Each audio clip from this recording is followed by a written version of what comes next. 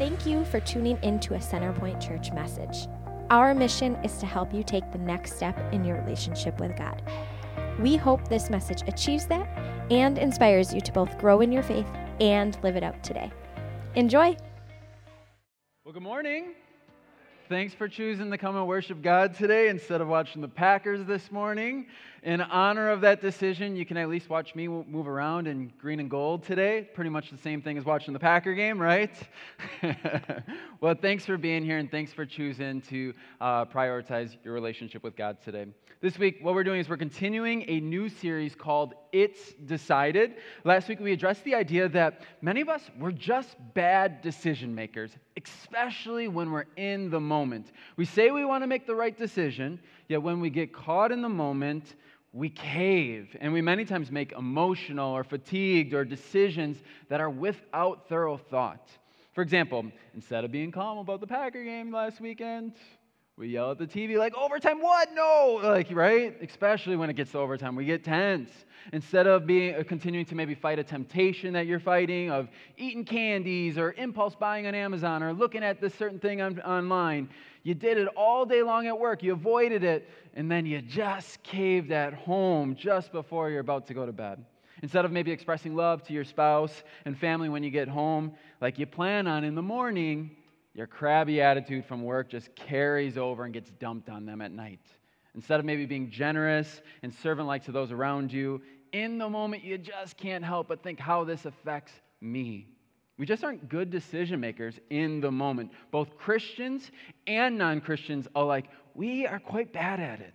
Fortunately, a Christian is never defined by the quality of our decisions. Both the good and the bad ones will never define how much God loves us, but a Christian is defined by their relationship to Jesus and their willingness to accept their need for His grace and forgiveness.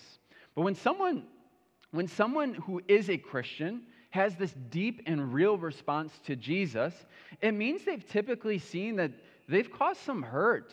They've caused some damage to maybe both themselves and others from some of their bad decisions. So in response to a real relationship with Jesus, we many times want to live in a way that's holy and God-honoring to avoid this in the future. So Christian is to make decisions that align with Jesus' teachings and follow His ways. And if today we truly want to do that, we can't leave up our decision-making to just in the moment.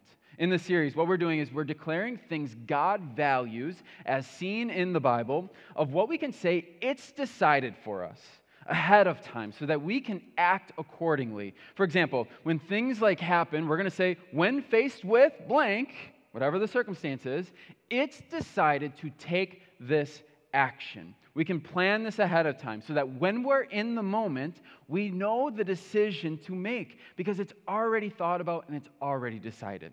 And through this series, what we're doing is we're continuing and committing to saying, I'm ready. I am consistent, I am generous, I am faithful, I am a finisher, I am loving, and I am humble. And why we're doing this is because Proverbs 16:3, it says this, commit to the Lord whatever you do, and He will establish your plans. So what we're doing is we're committing these ways to God, and we're using what God says in the Bible to help us establish our plans. Last week, if tacos and fun were on your mind from Fondue Fest and you don't really remember what we talked about, we said, it's decided that I am ready. I'm ready for opportunity. I'm ready for opposition. I know my values, and it's decided I am ready to serve God and be ready for God. This week, it's I am loving. It's decided I am loving. Did you hear it? Did you feel it? Maybe you didn't hear it, but you felt it. That internal groan from some people maybe around you of thinking, oh boy, let's get churchy today talking about love. Like, I'm guessing some of you people are maybe feeling that, like when I say loving, like, I don't know, man, loving, that's not necessarily what I want to be known for, what I want to be all about. I want to be about power. I want to be about big trucks and big stereos and guns and hunting and football and biceps and hard work and success. And being an overcomer and nachos, queso, and wings. Okay, I don't know how those last ones fit, but you might be like, I'm not into all this love stuff and feelings. I'm more into being stoic, not talking, not expressing emotion or anything like that. I'm more of a head nodder, arms crossed type person. a non-smiler because I'm thinking about nachos. I get that I'm stereotyping a little bit, right? I'm exaggerating, but I want to keep the person who maybe is thinking being loving isn't for you. I want you to hang in there with me because there are a lot of different ways we can show love and how we can live it and how we can express it. Here's a few ways that maybe you've seen in movies in the past. Check it out. I love you. I love you. I love you. I love you. I love you. I love you. I love you. I love you. I love you. I love you. We can express it quite differently, right? You can see that. Some in ways God wants, some maybe not so much. Some that take effort to make happen, and some that we just get tempted into. The word translated as love today in our English Bible actually could have been 4 primary words in biblical times. So when you're looking through Scripture and we read love in English, it could be a different type of love than what maybe we're thinking. Or the word they chose, they were maybe talking about a particular type of love. We've talked about them here before on a Sunday, but I just want to touch base on them briefly so we're all on the same page. The first one is philia, which is friendship love. Jesus, we actually see in Scripture, like he cries over a person, Lazarus, who he was friends with when he was dead. And one of the witnesses pulls out this passage, and John 11:36 says that Jesus' love for him, see how he loved him, was this filial friendship type love that Jesus had for him. There's also eros love, which is passionate or sexual love. Not actually in the Greek Bible. It's not in the New Testament, but it would have been probably used in the Old Testament if it was written in Greek for the Song of Solomon. Check out Song of Solomon 1:2. It says, "Let him kiss me with the kisses of his mouth, for your love is better than wine." Then there's storge, which is love for family. The word also isn't in Scripture, but this word describes the type of bond that develops naturally between parents and children, or husband and wives, or siblings. And then lastly, there's agape love, or sacrificial love. It's described as love between God and man. This form of love, it's sacrificial. It's one that means you're going to love whether or not you receive that in return of showing your love. John 3:16 is kind of the most famous verse that we see agape love. "For God so loved the world that he gave his one and only Son, that whoever believes in him shall not perish but have eternal life. For God so agape the world." As we think of being loving today and applying biblical direction for it, it could mean a number of different things, right? So when I say, "I am loving," or we say, "I am loving," it should make us think, in what way? In what way? For example, don't love your spouse with philia love, or friendship love, such as a handshake and a smile. One time I accidentally patted Sydney, my wife, on the back after a hug, and she goes, "Ooh, that's what my grandpa did to me." I'm definitely not going for grandpa vibes with my wife, all right? Don't love a friend with eros love or sexual love, or things start to get weird, right? This starts to get weird. I accidentally sent a flirty text to my friend thinking it was Sydney. It got weird. It got really weird. On that same note, don't love your family with eros or sexual love either, right? Or things get weirder. I also accidentally sent a text to Sydney's dad once, meaning to go to Sydney, this time with a romantic picture. He was mortified. Needless to say, don't use eros love. It should be storge love when it comes to family, or your father-in-law specifically. When we say, "I am loving" today, what we're doing is we're implying we are seeking the well-being of another. Our life groups, they actually kicked off this week, and one of the quotes from the study, this first video we watched from Tony Evans, is he defined love this way. He said, "Love is compassionately and righteously pursuing the well-being of another." That's the love we're talking about, and it sounds a lot like agape love or sacrificial love. As we think about being loving today, are you compassionately pursuing the well-being of others in your life? Are you sacrificing or being sacrificially loving others all the time? When you get caught in emotional, stress, tough moments? In the Bible, if we look at Jesus and the writer's teaching of the New Testament, there's actually this fairly interesting path to know how Jesus actually wants us to love. And he gives us kind of some direction in multiple different spots. It's kind of what I want to call a theological spiral, or a study of God that has the series of consequences. If Jesus said this, then that maybe changes things for this, and then it maybe changes things for this. And it's just this spiral that like kind of has this cause and effect. It makes me think of dominoes. Like if you hit something, and like all of a sudden, like the next thing gets hit, and then the next thing, and then it just turns into a really, really bad day for this guy. But it just causes like a natural effect after effect after effect. And we can see that in the Bible when Jesus is talking about love and how we should approach love. So what I want to do for the next 5 minutes with you is I want to nerd out with you on the type of love God desires from us. And then after, we're going to get real practical to make sure that we have the tools to know how to decide and follow through on being loving. If you look at Scripture, though, to start, it says, we love others because God first loved us. It's 1 John 4:19. We love each other because he loved us first. This is kind of the starting point. We love because God first loved us. God loved us first in our flaws, in our messiness, and sacrificially, as we can see in John 3:16, right? For God so loved the world. You could see that. So we sometimes willingly decide to love God or others because God loved us, and sometimes it's honestly just to fulfill a command, because 1 John 15:12 says, my command is this, love each other as I have loved you. So are you still following with me? Kind of it looks like this. Like God loves us in our flaws. God wants us to love others in their flaws. We love others in their flaws because God loved us in ours. Some of y'all might be like, I can do that. That's not bad. That's easy. That's already decided upon for me. That's easy for me to believe and execute. Awesome. Awesome. I'm excited for you. But if we keep going with 1 John 15, it then says this. Greater love has no one than this, to lay down one's life for one's friends. Ooh. A little harder, but some of y'all might be like, I could do that. I could take a bullet for my friends. I'll catch a grenade. I'll put my hand on a blade. I'll run in front of a train. My Bruno Mars fans, you know that. But it's saying, be willing to do what Jesus did, as in die for your friends and family. Who would say they could maybe get themselves to do that? I think some of us, yeah. I think some of us could say we could do that. Who would raise their hand in church to save their friends and family? Come on now. All right, great. I think a lot of us could, right? I think a lot of us could give our lives for a friend or family member. I think a lot of us can say, it's decided, I will do that if the circumstance comes. Honestly, there's no greater love than that, is what the verse says. And we can and should be proud of that type of love. Honestly, that type of love is what Jesus and his followers are known for. Loving each other well and in an intense way. John 13:34-35, it says this, a new command I give you, love one another as I have loved you, so you must love one another. By this, everyone will know that you are my disciples if you love one another.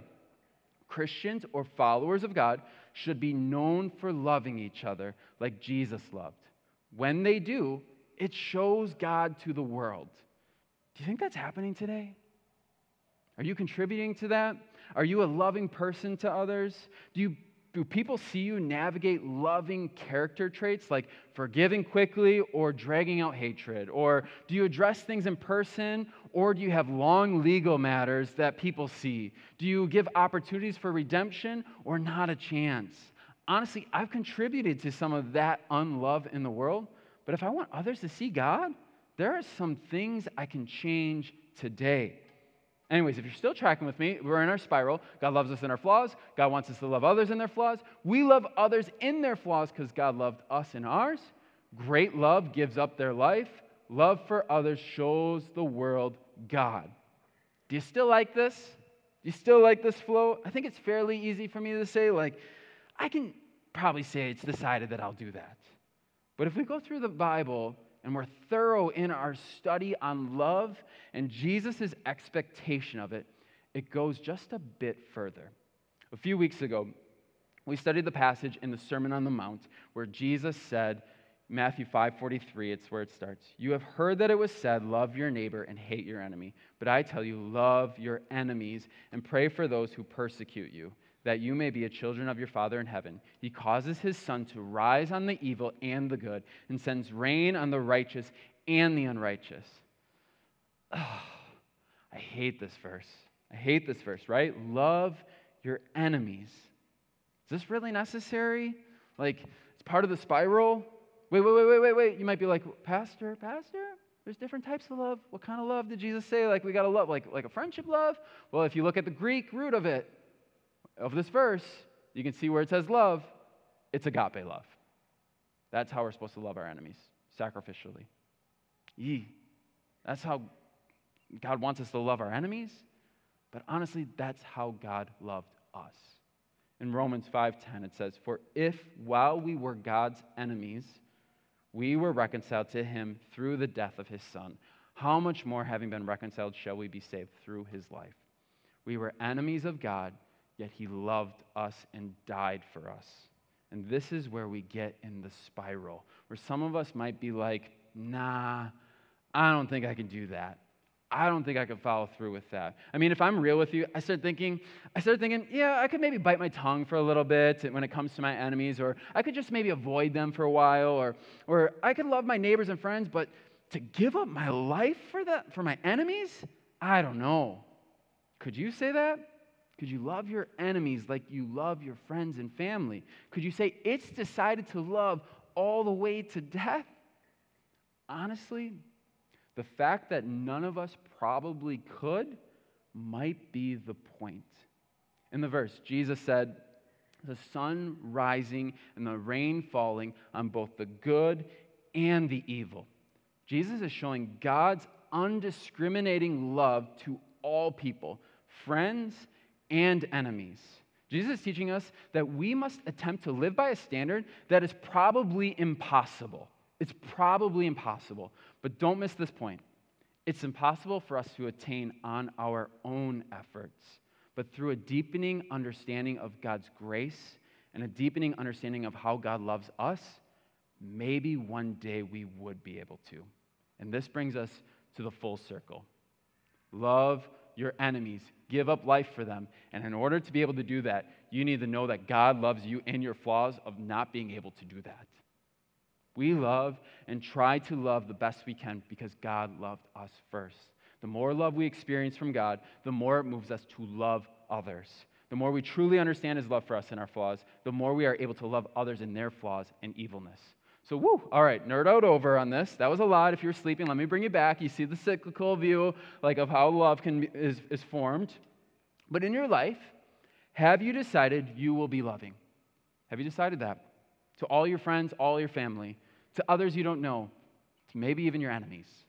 I don't know about you, but when I'm in the moment, a vulnerable, tempting, emotional spot where maybe I'm fatigued or just burnt out or tired with my friends, my family, it's easy for me to choose to be unloving, and even easier to choose to be unloving to my enemies in those moments. So what if we decided ahead of time to be loving? It's decided I'm going to be more loving to my friends, my family, and my enemies. What would that actually look like? How do I get there to doing that more? Well, I think the first thing that we can start doing is we can see all people as potential children of God. A child of God is a Christian, but a potential child of God is everyone and anyone. At one point, every Christian was just a potential child of God, yet he still died for them. Romans 5:8, it says, but God shows his love for us in that while we were still sinners, Christ died for us. When you try to model that, you shift your mindset from seeing a person as just a random person or an enemy and shift it to a potential child of God or a brother or sister in Christ who has gone through some stuff. Your demeanor, it should change towards them. If you've been coming here for a while, you've probably heard me say I have 2 little girls. I have a 2-year-old and then like a 3-month-old. So we watch a lot of kids' movies in our house. Lately, it's been Lion King, Moana, and Encanto on repeat.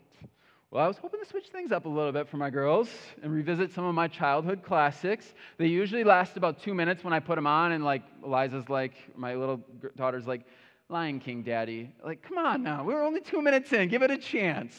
But recently we tried Homeward Bound, and we finished it. It was awesome. Actually, the movie wasn't awesome, but it was awesome to watch something different, all right? Anyone know the movie that I'm talking about, Homeward Bound? Who's seen it? All right, great. First off, it makes me feel really old when I talk about Homeward Bound. But secondly, we were watching this in jest and kind of in fun. And the movie, what it is that if you haven't seen it, it's voices for a cat and 2 dogs, pets, as they travel, like real pets, as they travel across the mountains to try and reconnect with their owners. But what happens is these animals stumble upon a little girl, who is missing in the wilderness, and they bring humans to her and rescue her while they're on their journey. Does anybody remember this scene in the movie? Oh, okay, a few of you. All right. I'm going to show you a little clip of it. Hang in there. I know it might be a little dry, but check it out. Just looking for the little girl, Chance. She needs us. We have to help.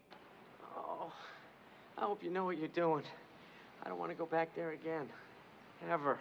Don't worry. Sassy, you keep her warm. I'll be right back. Hurry, Shadow.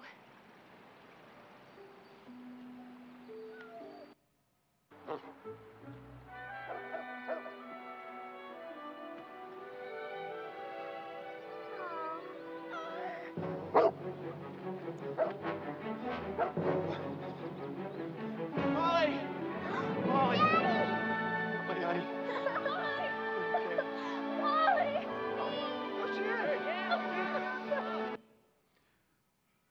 You might be thinking, I skipped the Packer game for this. Corny or not, as a parent, this is actually incredibly scary. I'm going to maybe lose some of your respect right now. You might call me a sap, but I started to tear up when I saw this. When I watch movies and scary things happen to children, I think, that could be my daughter. That could be my daughter. And I'm sad, and I want to make sure nothing bad happens to her like that. I tell you this not to say you need to start tearing up or crying at children's movie or even watch Homeward Bound, nothing like that. But are you loving God's potential children like they could be your children or an individual going through a rough stretch? When you try to understand the big picture of their story, when you hear their story, are you going after them, caring for them, supporting them, being there for them, and helping them find out what's both God-honoring and best for them? Recently, I was listening to this podcast, and it was with 2 comedians, Bert Kreischer, who can be quite inappropriate, and he's not a Christian or a professing Christian. And then there's John Crist, who was the comedian he was interviewing. He's the Christian comedian who does these type of bits. Check out Jesus, I am late for church. I'm just going to speak this parking spot into existence right now. Just name it and claim it, Jesus. Oh, for heaven's sakes, use the crosswalk. Now, you've probably seen him before or not. You will definitely want to check him out. But this podcast where the 2 are dialoguing, it's definitely not a clean podcast. I'm not recommending it at all. But in it, John, what he does is he shares how he ended up actually going to rehab because of some poor and tough personal decisions he made. But he shares how when he was in rehab, he started to learn everyone has a story, and his perspective changed. He was saying, evil people have a story. And he was saying how when you are there and you're hearing it from the beginning, you just get it. Here's a little clip from when he's talking about it. Check it out. Everybody, you go to rehab, there's a new person comes in every day, and they tell their story, and which is why I have the most empathy for because if you heard every single person's story, and the worst, the people have murdered people, stolen painkillers from people on their deathbeds, abuse, violence, and you hear the story from the beginning, you go, that checks out. Not that you excuse the behavior, from the beginning. From like what his childhood was yes. like, what his everything was. Now you wouldn't defend it, and it's horrific, and but you would go, that tracks. Poor guy. You would go, I'm really? Sad for him. Really? Yeah. He says you can see how people kind of get to where they end up. The good, the bad, the ugly, the evil even. We don't ever want to respect the evil they have done, but we can still love the person and try to love them through it. For you to get yourself to say, it's decided to be loving, decide to see all as potential children of God first, and then help them through it. For you, what that maybe looks like is maybe you got to ask them their story. Could you tell me your story? Maybe you need to just give them support and encouragement that you would offer your child or your brother or sister. Maybe it's you need to start assuming the best of them. Instead of responding unloving, hateful, or even just cynical about them, you can choose to be loving and understanding as you would your children. The second thing that I think we can do to say it's decided to be loving is decide to take the risk for love. When in doubt, take the risk. John 15:12-13, it says, "This is my commandment, that you love one another as I have loved you. Greater love has no one than this, that someone lay down his life for his friends." The greatest love is one that lays down their life, it's saying. Have you risked something for love before? Have you risked maybe your ego, maybe your guard, maybe your respect, your time, your position, your finances, your life? Laying down your life is what I could describe as vulnerable. It's pretty vulnerable. And when I say that, I think every guy tunes out. So let me rephrase that. Laying down your life is dangerous. It's dangerous. Now some of yours are perked, right? The verse says to lay down your life is love in the greatest form. Do you do that? If so, how? If you've been coming here for a while, coming to church and hearing different messages, you've probably learned real quick that me as a pastor, I kind of stink. I kind of stink as a pastor. Like, I just don't have it all together. Like, yes, I'm a follower of Jesus. Yes, I'm continuing to pursue him and try and make my life more and more like Jesus. But each week you're here, you basically hear how I kind of suck in some area, right? You kind of hear that. I don't share these things because I love talking about my flaws. I don't. Honestly, I'm like many of you. I like to be private, and I would prefer everyone not to know my dirty laundry, right? I would prefer everyone not to know my mess-ups. It's honestly a bit dangerous for me to share these things. You notice I said dangerous instead of vulnerable. It's dangerous. It's dangerous, though, because I could lose some of your respect, some of your maybe high view of me, sharing my flaws instead of keeping it hidden. But I'm trying to take a risk of sharing because I want you to know you can be loved by God when you run into dumb situations like I get myself in. As a pastor, I've decided ahead of time I'm going to risk my status for the possibility of someone to know and grow in their relationship with Jesus. And that act of me is my attempt of taking a risk to be loving. Could you get yourself to maybe decide something like that ahead of time? Choose to love instead of what's maybe safe financially or safe in your status or safe in your position at work or safe in your network. Choose love and risk for that. I hate saying this, but Jesus wasn't as instructional about guarding your love or being careful about who you should love.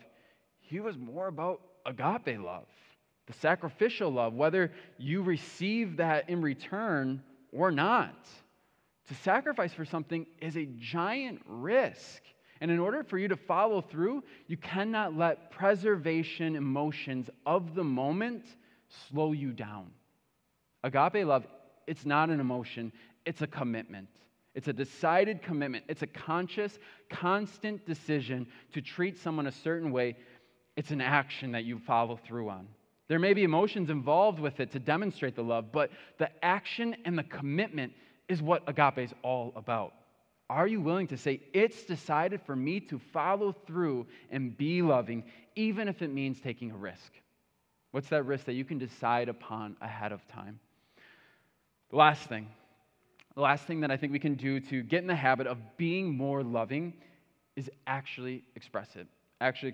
John 13:34-35. A new command I give you, love one another as I have loved you. So you must love one another. By this, everyone will know that you are my disciples if you love one another.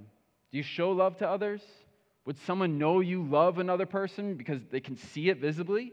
Do you show it? Do you say it? Do you express it? Like, do you actually do it, or do you just think it? Does anyone hate goodbyes here? I hate goodbyes. I hate goodbyes. I absolutely hate them, but it's not because we're leaving and like we're separating from people. Actually, I'm an introvert. I'm like, cool, yay, time to myself. Like, finally, we're leaving. Thank you. Finally. But I hate it because I never know what to do when you say goodbye. I don't really know how to say goodbye. It's always awkward. Like, so what are we going to do? Are we going to do a handshake or a hug or like, kind of a high five or like the bro, bring it in? Like, I never know, and it's awkward. Even to the point that like it started even at home with Sydney and I, my wife. There was this forced hug and kiss goodbye because I was so bad at it with her. I hated that I had to be forced to kiss her and hug her before we left. I know it seems weird, but wow. The fact that she wanted that, wow, do I know that girl loves me. Now it felt amazing. I want my daughters to know that and that I feel that way about them. And it makes me wonder, do I express it enough to them like my wife wants to express it to me? I also want to be loving to others, and I want others to know God. So do I love well enough for outsiders to see the love that's happening between me and other people and think, yeah, I can see that they're a follower of God? Again, verse 35 says, by this everyone will know that you are my disciples if you love one another. Do you express love regularly? If not, what could you change? More comments to your wife or husband? Maybe you need more PDA, I don't know. More comments to your kids? Notes? More loving or endearing comments to others around you? This is important to do because when it's decided that I will express love regularly, it's more likely for me to share that love with others. For you, maybe you need to figure out like this goodbye gesture that you can just say, it's decided that I do this gesture for everyone, no matter who the person is. Maybe you offer this type of handshake to anyone, your friends all the way to your enemies, but it's a way that you kind of show that you care about them, you love them in some way. Maybe it's a hug, maybe it's a pat on the back, I don't know, but you do it for every person because it's just a way you kind of model that. Maybe you need a goodbye phrase that vocalizes love or care towards someone. Maybe it's the phrase is, I care about you, and that's how you leave people. Maybe it's, I'm hoping for the best for you. Maybe it's, I love you, man. Peace, friend. I don't know. But do something that can say or do or model or show that it's decided you are going to love this person no matter what. Because not only will it be something that shows love to them, but it will help you do it to all. And in doing so, it will also show God to others, as the verse says. So as I wrap up today, we are saying it's decided to be loving. And how we're going to ensure that we do that is we are going to see all as potential children of God. We are going to choose risk over what's safe, and we are going to actually express love consistently to all. What do you need to do to make sure that you follow through on one of those this week? Jesus, he modeled love greater than I think anyone else. And if you've never embraced his love for you, even in your flaws, know that he gave his life for you and wants to be a part of your life so that he can express his love for you. If you've never said yes to embracing Jesus' love and forgiveness, know that he loves all. You just need to say yes to his gift of love, of dying in your place for the consequences that you deserve for your wrongdoing. You were, and maybe still are, and as we all kind of are enemies of God. Yet he still showed love to you and wants to show you more. When you say that you accept his forgiveness in your head and your heart, you are then starting on your journey to experience more love.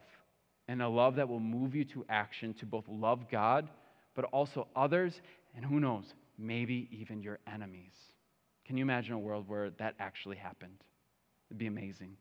If you want to embrace that, maybe for the first time, or maybe you want to just embrace the fact that I want to be more loving. It's decided I'm going to be more loving to others. And you decide certain things of what you're going to do about that. I'm going to pray that God prompts us in how to do that well. If you want to pray with me, you can pray right now. Dear Heavenly Father, thank you for today. Thank you for giving us just a clear example of how you love us. God, some of us have never embraced the love from you, that you've loved us even as we were enemies of you. God, I just pray that some of us right now maybe are saying for the first time, God, we want to embrace your love. We want to embrace that love. We want to embrace the forgiveness that you offer. And we're saying yes. And then, God, we pray that you have us be moved by that love so that we can love others well. starting with our family, our friends, and who knows, maybe even love us so much so that we can experience and know how to love our enemies even.